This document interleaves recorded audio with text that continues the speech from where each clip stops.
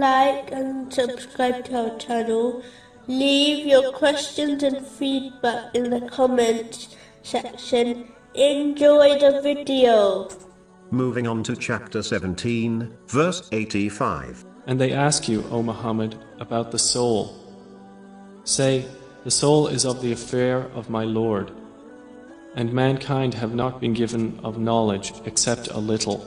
In a narration found in Sahih Muslim, number 3257, the Holy Prophet Muhammad, peace and blessings be upon him, warned against asking too many questions, as this lead to the destruction of the past nations. Muslims should instead do what they have been commanded, according to their capacity, and refrain from what they have been prohibited from.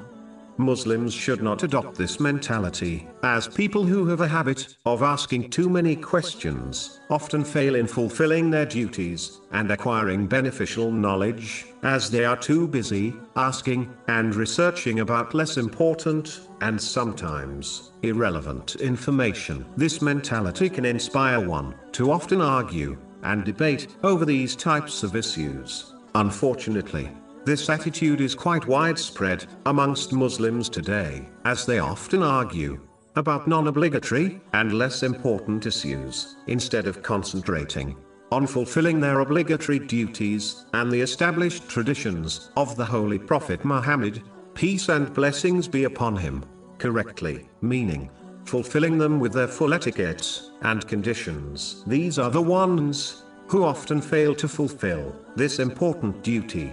A Muslim should instead research and query about topics which are relevant and important to understand for both worldly and religious matters. Otherwise, they will follow in the footsteps of the people mentioned in this narration and only make their own lives more difficult.